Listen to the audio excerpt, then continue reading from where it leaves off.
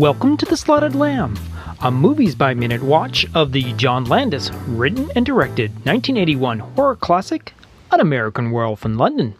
I'm your host Troy. I want to thank you for joining me on this journey. So we are coming to you on the Wednesday, and we are setting up for minute 70 of An American Werewolf in London. And this particular minute starts off with a bloody-nosed Gerald and ends with a naked David realizing where he is. So when we last left Gerald Bringsley, played by Michael Carter, so almost if it is actually meant to be, this particular minute actually starts right as the camera has turned off from the faraway shot of Gerald at the bottom of the escalator coming up with the wolf coming into the actual scene. We are now continuing this this shot now where we actually can see Gerald on the actual escalator in the wolf's POV. Of course, Gerald is lying on his back. He's very, very prone right now. And of course, the look of complete exhaustion and fear has wrapped his whole entire body. While he doesn't make very much of a sound, basically the only thing you actually can hear is the actual sound of the escalator moving with its rhythmic, slightly metallic thumping noise, as obviously the machine continues up. As we get closer and closer to Gerald's body, he is panting. He seems to bring up one of his. He's supported himself up, sort of on his elbow slightly, but still lying down. But as the wolf approaches closer and closer, he starts to pant more and more actively, as the look of shock in his eyes as they start to widen becomes way more clearer, and the camera tracks slowly and slowly up over his feet, up over his waist, looks directly into the camera, and then a sudden jump cut to roaring lion.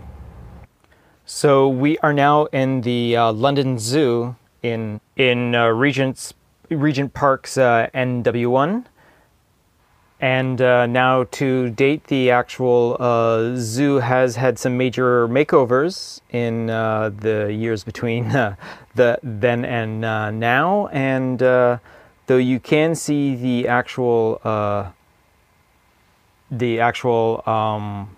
what they refer to as Mappin terraces, those reinforced concrete mountain structure that David finds himself with the wolves. It's now been rebranded as the Outback and is home to emus and wallabies. So, like I mentioned, we start off with the big ferocious roaring lion as it yells out male lion because of obviously the mane that it actually has. We then cut to, it seems to be very agitated at whatever is going on in this situation, because it seems to be doing a very big growling face as it we cut to a secondary shot of the same lion as it is pacing within its own little environment. We then cut to a trumpeting elephant splashing around in its little pool. In its more than likely it's in its cleaning environment, but then again, not knowing what the actual elephant environment looks like, not 100% sure, but it looks more like a behind the scenes sort of area, a little fenced off area where workers or work staff can come in and treat the animals and all that, because in the background of this particular shot of the elephant, there seems to be some sort of barrel on a dolly. There's some hosing lying down. Doesn't look like something you'd see in the environment for the public to view of this elephant. So right after that, we then do a shot of another cage of tigers. We got two tigers.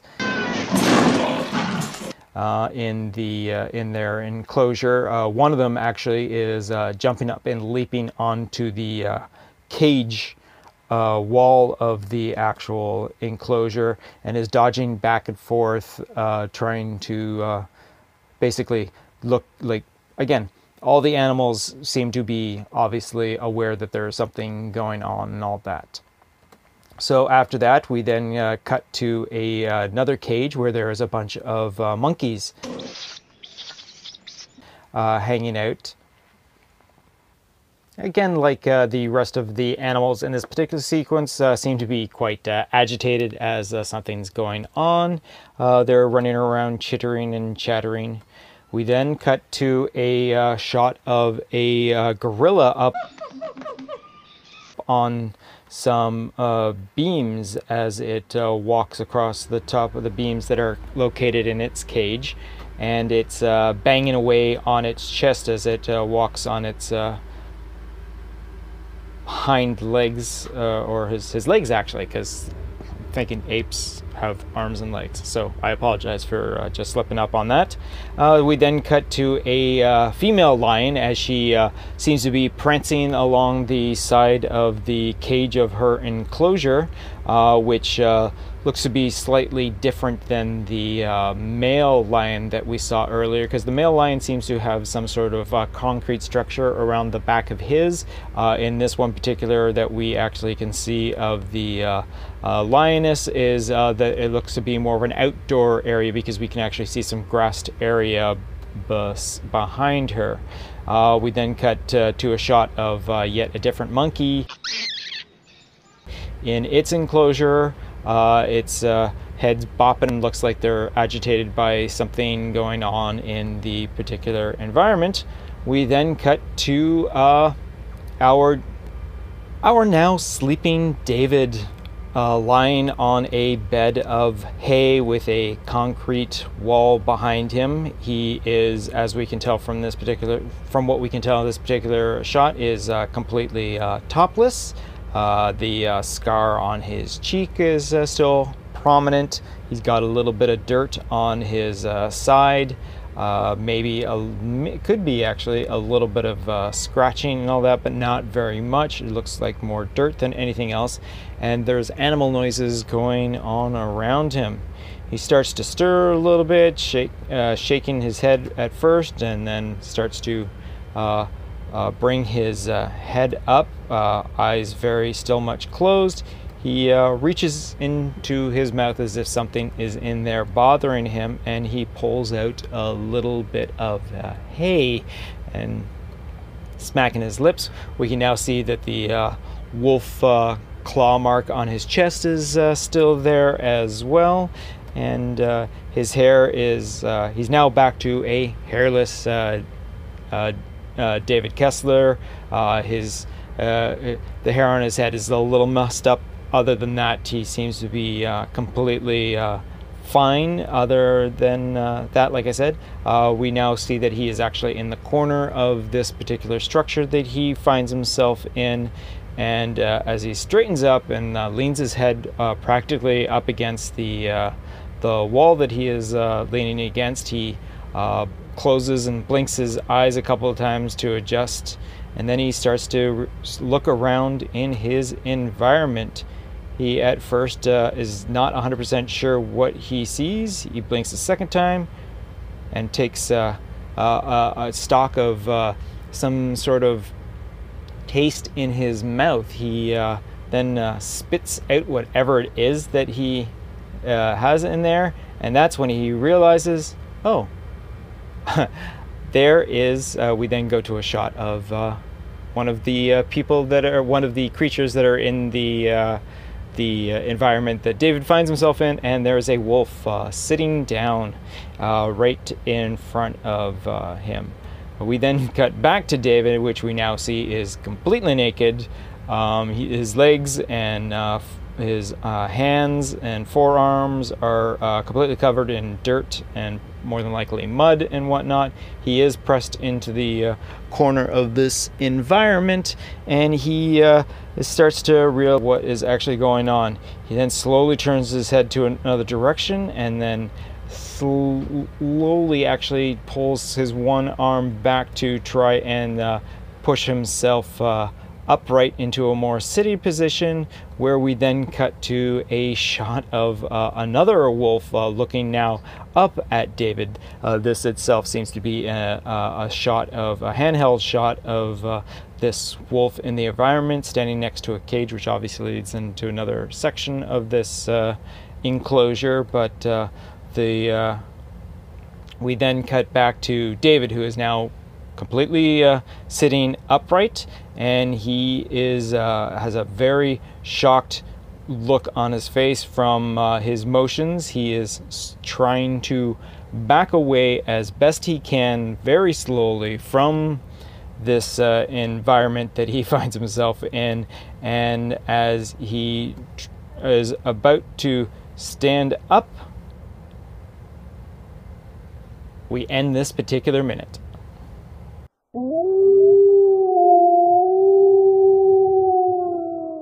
Over on the commentary track, Griffin Dunne and David Naughton continue on about the actual previous shot where we are looking down the escalator, which was in the previous minute. As we start this particular minute, we have Griffin Dunne mentioning, hey, yes, you don't see it for very long. And David Naughton then points out, yes, and it's not like we could show very much of the wolf either.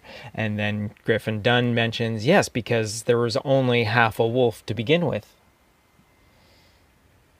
Then, once we actually get to the shots of the zoo, it goes a couple of seconds, and because of the actual cut between Gerald laying there and the cut of the growling lion, it leaves Griffin Dunne to say that that was a good cut. It isn't until the actual camera then goes to the shot of David laying there naked that Griffin Dunne mentions that he had actually, this is one of the first times that where he didn't have to be on set, he actually showed up on set for this particular day. He goes to mention that is the first time that he ever seen a wolf up close, and that what he truly remembers about them is their teeth. David Naughton then goes on to say that how they actually have this really crazy look in their eyes, and that it is so hard to read, you never know what they're actually going to be doing. Griffin Dunne then also mentioned that their jaws were always making this clicking noise, and he goes on to make a noise where he's just opening and closing his mouth really quickly so his teeth bang into each other. Like this, I believe. That sort of sound. Then as David Kessler in the movie starts to realize where he is and starts to sit upright, Griffin Dunne mentions that, like, you're naked a lot in this. And then David Naughton then points out that it was a night shoot at this time, and that they actually have the whole entire room, this whole entire sequence lit up. Because it was all late in the day when they shot this.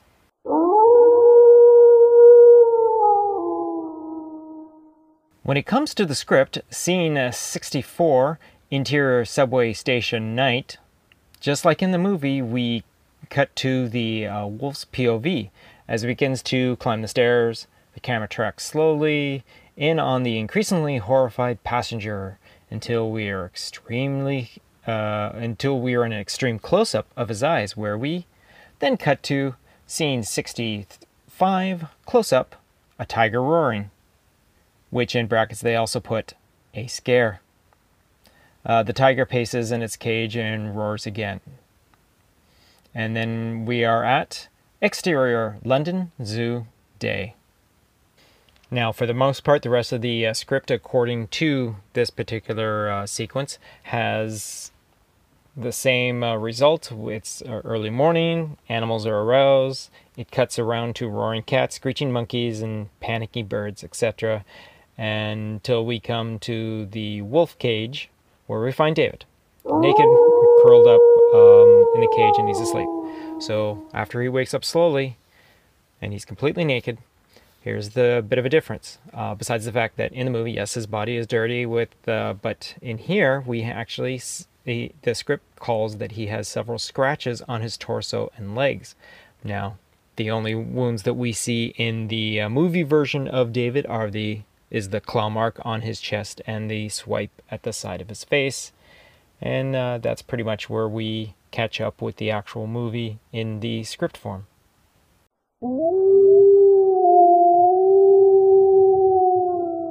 According to the radio drama, the sequence that we are currently in right now, because the radio drama doesn't actually have the full drawn-out chase of the wolf versus the passenger, we have the 2 extra scenes in both East Proctor and back at the hospital with Dr. Hirsch. We then cut to the actual zoo sequence, and in it we obviously cannot explore the different animal cages in a visual medium, but we do actually have a small child and his mother that are visiting the zoo, obviously first thing in the morning. The boy asks if this is actually the wolf enclosure, and the mother, while she basically confirms that that's where they are, she is actually not really paying attention to the sequence because she is preoccupied by finding the boy's juice in her bag that she's carrying. The boy then points out he doesn't understand because there's a naked man in there, and that there's a man inside there. Sorry.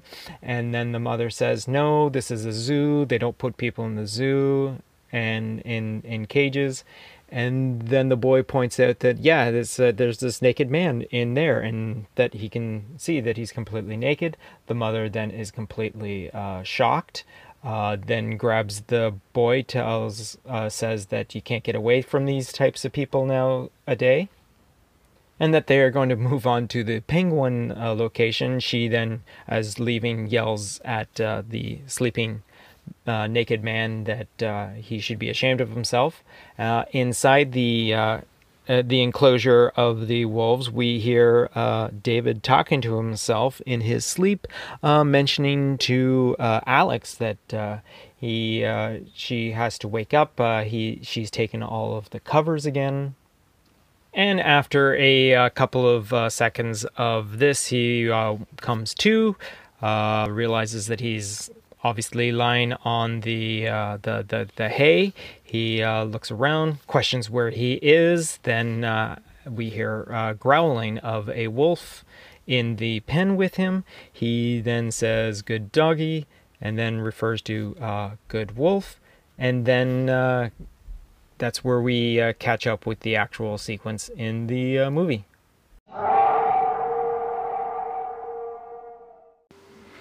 And on that note, that brings us to the end of another minute of An American Werewolf in London, and the end of this episode of Welcome to the Slaughtered Lamb. So be sure to subscribe to this podcast on either Apple Podcasts, Google Podcasts, Spotify, or any of your favorite podcast catchers. And if you'd be so kind as to share, rate, and review us, that would be really cool too. If you feel like following this podcast on the social medias, you can follow Planet Geek Pod, all one word, on Instagram and Twitter. And if you would like to send us a message via email, send it to planetgeekpod@gmail.com. So until next time, remember, keep off the moors, stick to the roads, best of luck.